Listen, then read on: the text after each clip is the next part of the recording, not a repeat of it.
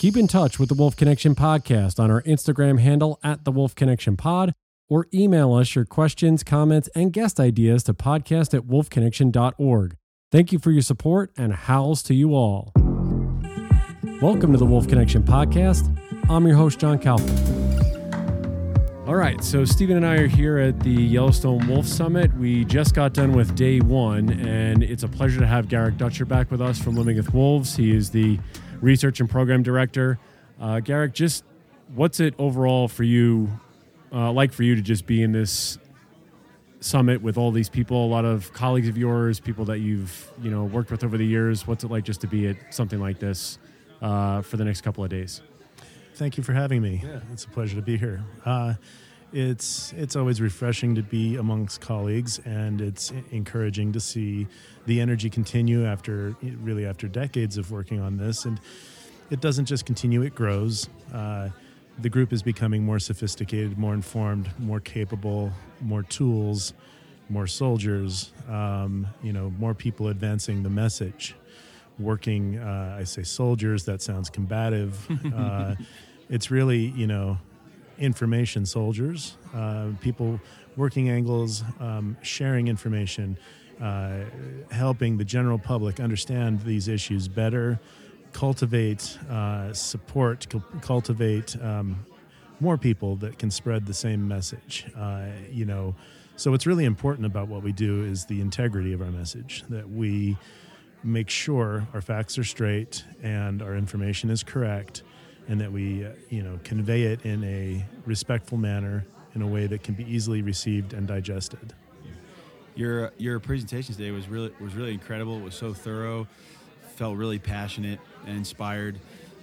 Can you just touch on how you came up with your material today and what inspired you to your message today? Interesting question.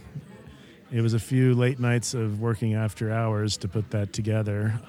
And it's basically a body of information that's stuff I, work with all the time. So it's in my head largely, and I know where my resources are and how to fact check myself. And it's been a long evolution over the last couple decades of crafting this message because of sort of understanding the issues and where the forces are that work for and against wolf conservation and large carnivore conservation, and the advancement of ecological awareness and that the value behind that. So I guess I've always been pretty good at sort of remembering and bringing all these concepts together into a message. There was one interesting thing that you said today, which struck me in a positive light, that you said the funding or the money that's going into Idaho, I think whether it's with Fish and Wildlife, is actually working towards non-lethal methods. There's more money that's funneling over to that side, or it's evening out in that way. Is that a new development? Is that something that you've seen over the past couple of years that's happened, that it seems they're trying to at least go 50-50 in terms of lethal to non-lethal management? So it's not that they're trying to go 50-50. That's just happened organically, which is great. Interesting question. We just got done listening to Carter Niemeyer talk, who used to work for Wildlife Services, and reading his books and understanding the history of that agency. It's a branch of the USDA. It's always been considered the hired gun of the livestock industry. And their main tool has always been lethal control, and they've always had a history of being a rather opaque agency. So it's really encouraging because if you follow the money, well, what's happened is that this Wildlife Services non-lethal initiative that a few bigger NGOs were instrumental in advancing and advocating for before Congress has grown its budget just in the last few years. And the example I gave was that Idaho's budget from the Idaho branch of Wildlife Services it's gone from $50,000 a year in 2021 now to $300,000 a year. And Idaho Wildlife Services is spending roughly that much, actually a little bit less in the last fiscal year, on killing wolves. So the money speaks, and it's demonstrating the increasing popularity and interest in non-lethal. Now, it wouldn't happen on its own. livestock producers, ranchers, they need to show an interest. And if the rancher wants to just stick with lethal, then wildlife services will be the ones to do that for them. However, what they're also learning is that when you kill wolves, new wolves will fill that space, and the problem may or may not persist or may return eventually. Non-lethal allows the local resident pack to learn negative association with livestock and humans, and that becomes a learning experience. Their instincts, their preference is to stick with native prey, so they don't easily gravitate towards predating upon livestock.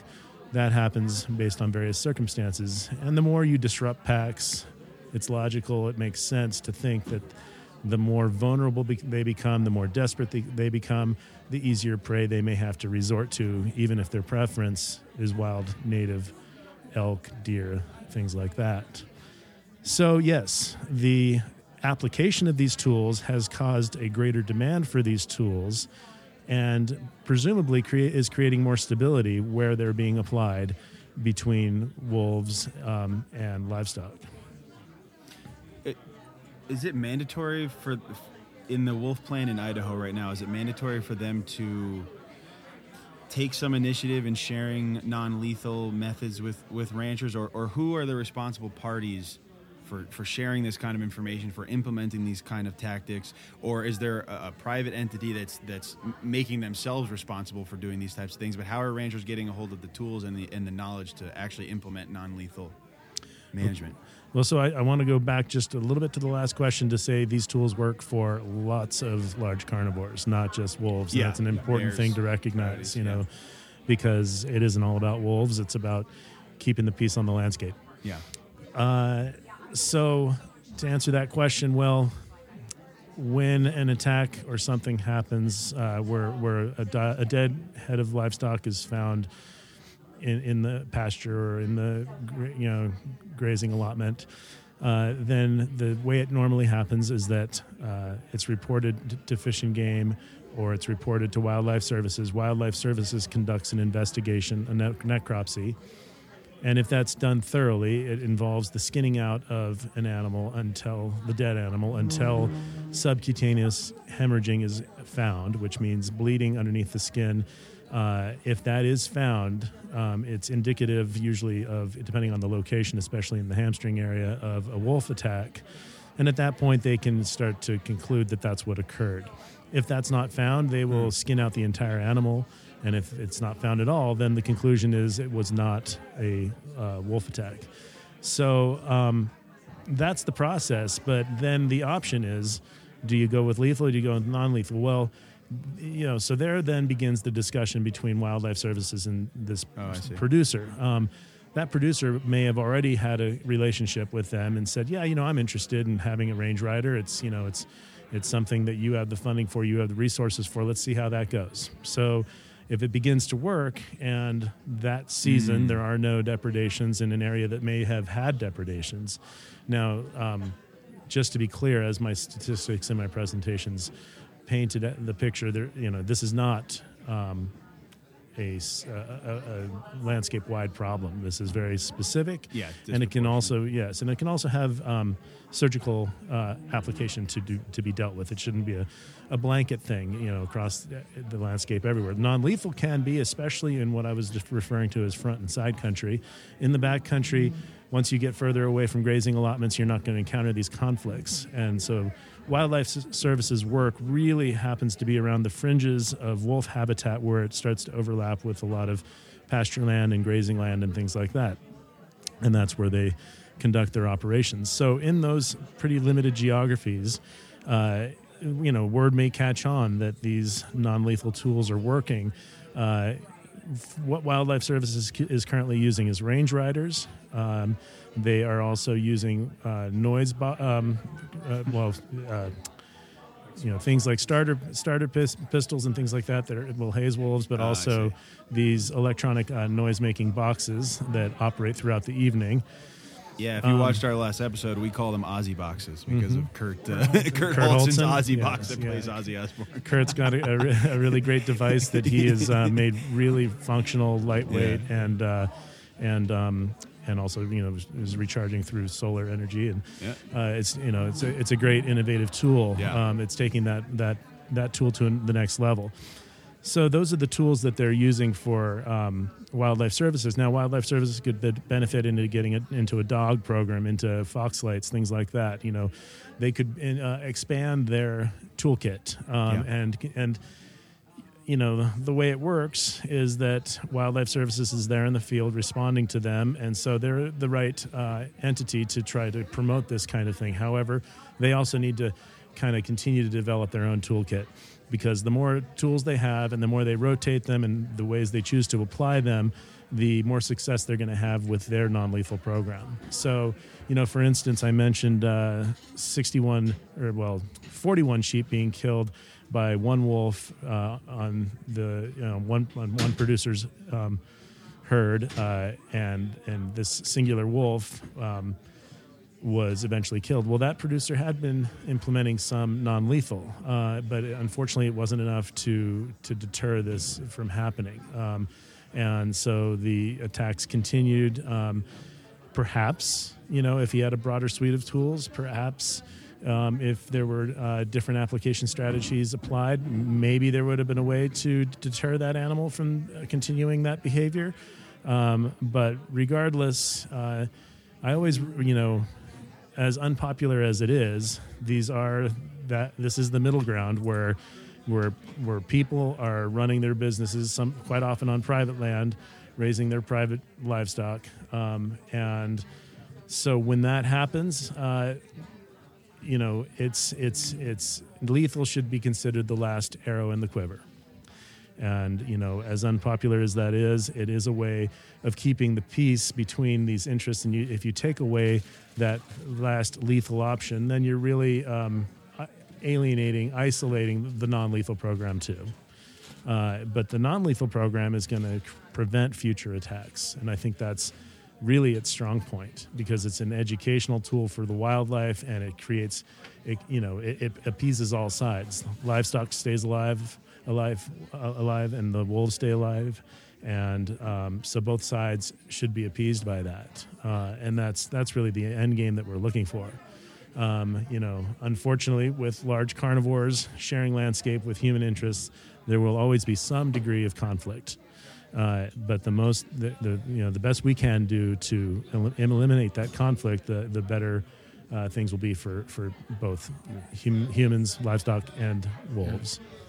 What are you, I know it's only day one, what are you encouraged by, just by looking at the vast amount of speakers that are here, yourself included, the group that's here attending this summit? What are some things that you're looking forward to? What is something that you've already heard that gives you encouragement about the way these talks are happening, I think, with groups like this, and doing conferences and summits of these types? Well, I feel that there's been a steady evolution in the sophistication of the people here, in terms of their total body of knowledge. I feel like people are really up to speed on the issue. I feel that there's a recognition for some of this middle ground where necessary, rather than a really divisive approach to the issue. I think that there's a recognition of trying to figure out how to strike the best balance, and that's really encouraging. We see development, as we're talking about with wildlife services, that's changing there, and I think it's in a nascent stage. I don't trust it entirely. I don't feel like it's a done deal of resolving conflict. I think it needs to be nurtured. I think it needs to be encouraged. I think it needs to be celebrated. And I see the same thing with some state agencies, particularly Washington and Colorado, in showing growth to start to include non-consumptive interests, non-game species, rather than just that focus, that utilitarian approach to wildlife management that I think is still pretty pretty strong in places like Idaho. But as surrounding states begin to embrace a new paradigm, I believe that those examples years from now, as they've demonstrated their efficacy, can be brought back to places like Idaho, Montana, and Wyoming. Perhaps Montana would be the next one to catch on, just based on some of the willingness to be progressive in the past about taking new approaches to coexistence. I'm encouraged to hear some of my colleagues in their approaches to working with the legislature. I think they're spot on what their approach is. I think having conversations across the aisle and dissolving that divide, so there is no aisle, and we're just working towards common goals from different angles. Perhaps I think maybe someday we can get there. So I see that evolution occurring. I see a lot of pushback. I see a lot of, I don't want to be foolishly optimistic, but I think giving space for good to be done, even if it's coming from what was previously identified as the opponent, that space needs to be given so that progress can be made. And then keep an eye on it. I wasn't there for your first interview with John, so forgive me if this is redundant, but I'm curious what it means to you or what it feels like to be championing and expanding your family's legacy. Well, thanks. It's through my family that I learned my values about wildlife and about nature, which I continued with through my education. But growing up with those values, with nature at my fingertips, working with nature, understanding animals, recognizing the value of habitat, conservation, natural resources, and identifying wildlife's own inherent right to exist because not because it's a resource, but right. because it's a life, because right. it's a species, because it's an animal, because it's part of something bigger, is a value system that I started with my family. So that's I have to make sure that that's clear that that's where that came from originally. If there's one thing, or what's something, let's just say this, because there are many people that can't be here. Mm-hmm. What's the message that you wanted to get across with your presentation, but also that you want to just tell everyone who's not at this summit right now that you want them to take away from these 2.5 days with all these individuals here? I'd say, excitement for some progress. Legislators in several states have made things really difficult, but I think that their extreme actions have drawn a lot of attention to these issues, allowing for more opportunity and progress to be made by the conservation community. I think that, ironically, that when legislators begin acting so extreme with some of their legislation, that creates opportunity to raise awareness, opportunity to generate interest, support, and groundswell. And so I think that that's, sort of exciting at this point. Also, the very little bits of progress that are being made need to be amplified and celebrated, because where they're happening, they are quite often the right thing. And I think that really needs to be something that we point to, because as challenging as the political environment is, I do see good reasons for optimism in the recent, say, 5 years. So that's really encouraging. And so, that's something that I definitely think needs to be kind of at the heart of what we're discussing here and what we're recognizing is that progress, and to embrace and nurture that as it grows, and to be part of that. I won't say it's the first time, but it's definitely the most concentrated messaging I've heard about just all this optimism. I mean, things working out and things kind of changing. What do you credit that to right now? Are people just tired of? I think there's more willingness to meet in the middle. I think that people understand the heritage perspective, the cultural perspective of how people lived on the landscape for a long time, and I think some agency people are also understanding the desire to have a more balanced ecological system and not just be looking at the revenue of hunting for what dictates wildlife management on the landscape. I feel like these are all really encouraging signs. I think that it's happening. I'm a little more encouraged with the feds than I am with our state agencies right now. I'm anticipating what this Montana Wolf Plan will look like. Can't speak to that till we see it. It'll be interesting to see what that looks like.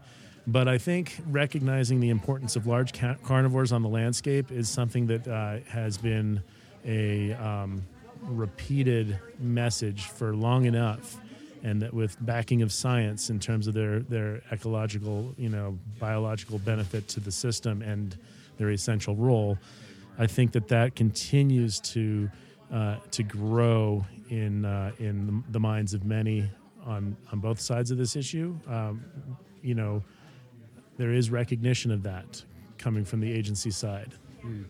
And I want to note, because you said this, and rightfully so, that we're talking about not just wolves. And do you feel that the policies and the push for that balance and optimism in the wolf side is helping now for some of the confrontations that may happen with delisting of grizzly bears, mountain lions coming to the forefront also? Do you feel that you're saying the education and the efforts are more concerted and concentrated and a little bit more knowledgeable, that will help those other predators if and when those issues arise for mountain lions, grizzlies, bobcat, anything that's in that? Well, there's space. A playbook, there's a roadmap, there's a blueprint for how this can play out.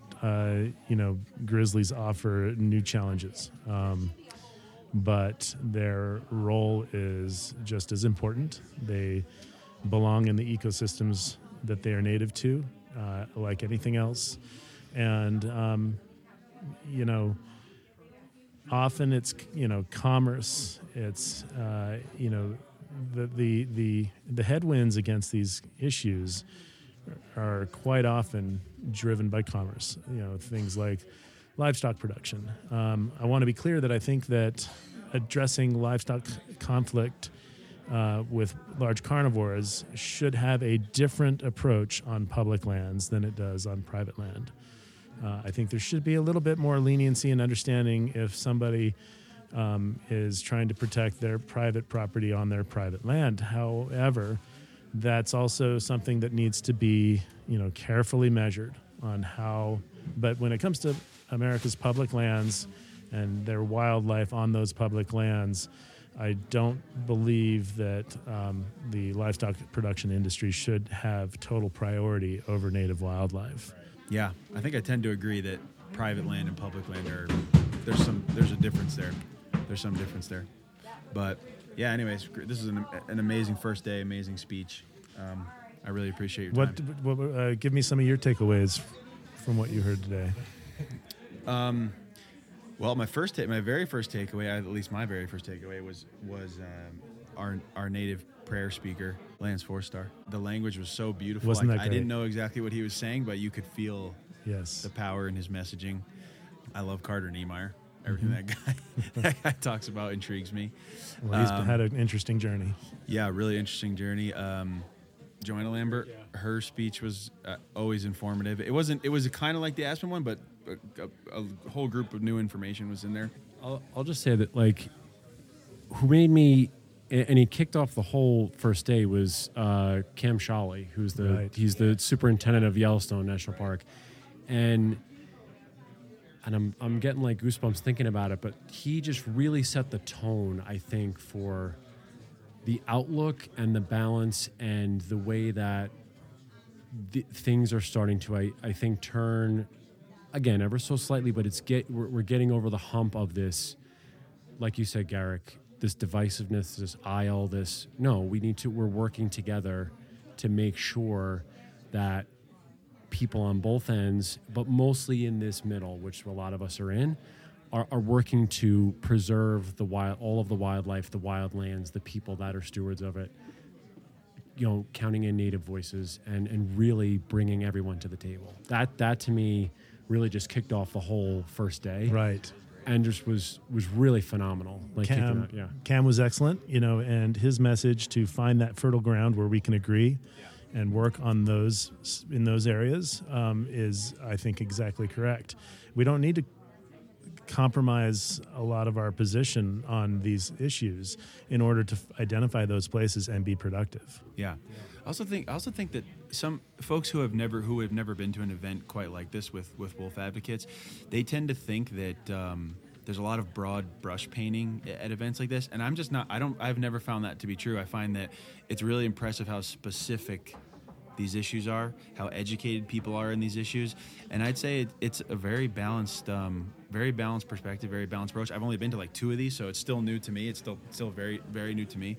These advocate, hosted events, and they are just like, you can't ask for more information and more specific issues that are being tackled in a more as calculated as they can be. Of course, money's always an obstacle for these types of things, for how to execute, actually getting somewhere and making some changes to legislation, and it's amazing how folks are doing this. I mean, Mark's like just one of the coolest guys. You can't ask for a better guy to be going into a room of people who probably don't agree with him and talking about these subjects, and he's really, man, we should be proud that he's the one out there, showing up. Absolutely. So, and what you guys at Wolf Connection are doing in carrying this message forward, putting it out there for the public to consume, is a very valuable role that you guys are playing, for sure. No. And I appreciate that. No, we appreciate when we set this, again, we can't thank all of you individuals, because your willingness to come on and speak to us and really just, because we want to cede the floor to you all, because you all have the information. You've lived it, literally, Garrick. Mark, Kim, Carter, all these people, you guys have been in the trenches for decades. And so it's our pleasure to give the platform to you all to speak outside of this, because these are one of the things that we wanted to do here, is to spread everything that we're hearing to everyone out there who's outside of the garden area, who's not able to attend this wonderful summit, and that they can get the information and all the balance and the positivity that's coming out of something like this. Right, absolutely. Yeah. And lastly for me, I'll just, like John said, this is all about interviewing the geniuses, and you guys are all in your genius zone here. But it's pretty amazing. Like, we've talked to Mark and Kim plenty of times. We've talked to a lot of folks here, and even sometimes after 150 episodes, I get tired of the contention. Sometimes I'm like, what are we actually going to do about this? It seems like we're always inching forward and we're inching back, and we're inching forward, we're inching back. And you guys never get tired, man. I mean, you get tired, of course, but you come across as like, I am tired. This has been a hard road trying to get this message out, and I'm showing up 100% every single time. And while I'm there, I'm going to be energized. I'm going to give my message the best that I can. And there's no stopping in these folks, man. There's no stopping. It's pretty unbelievable. I want to say the agency people that I interact with in Idaho, a lot of them, they're educated, they are good people, and they are willing to listen. And so there are open doors to make progress, even in Idaho. And, there are signs of that occurring, for sure. So even in the toughest nut to crack, there's room. But you're the best nutcracker. So I mean, let's face it, you're in the position to be the perfect nutcracker to crack the nut that needs to. Well, I hope so. And I hope I come across as reasonable to not just obviously this room, but those who I'm meeting with in Boise as well. Yeah, you are. You do. I mean, there's no way to not think that. Garrick, it's great to finally meet you in person. It's great to talk shop with you and everybody else here. And, I can't wait to, we're here for the next, for the duration here for a little while. So really can't wait to, break bread with you and the rest of everybody here over the next couple of days. It's really a pleasure. Thank you. Thank you, John. And, I agree, me as well. and Stephen, it's nice to meet you. You as well. Okay. Well, thanks guys for having me on, and good luck charging forward. Absolutely. Thanks so much. How's to y'all out there? And Stephen, I'll continue with our coverage from the Wolf Summit, Yellowstone Wolf Summit. How's to y'all, and see you next time. Bye, everybody. Bye-bye. Looking for more information about Wolf Connection or the podcast? Please visit our website at wolfconnection.org, where you can donate, sponsor a wolf, or become a volunteer.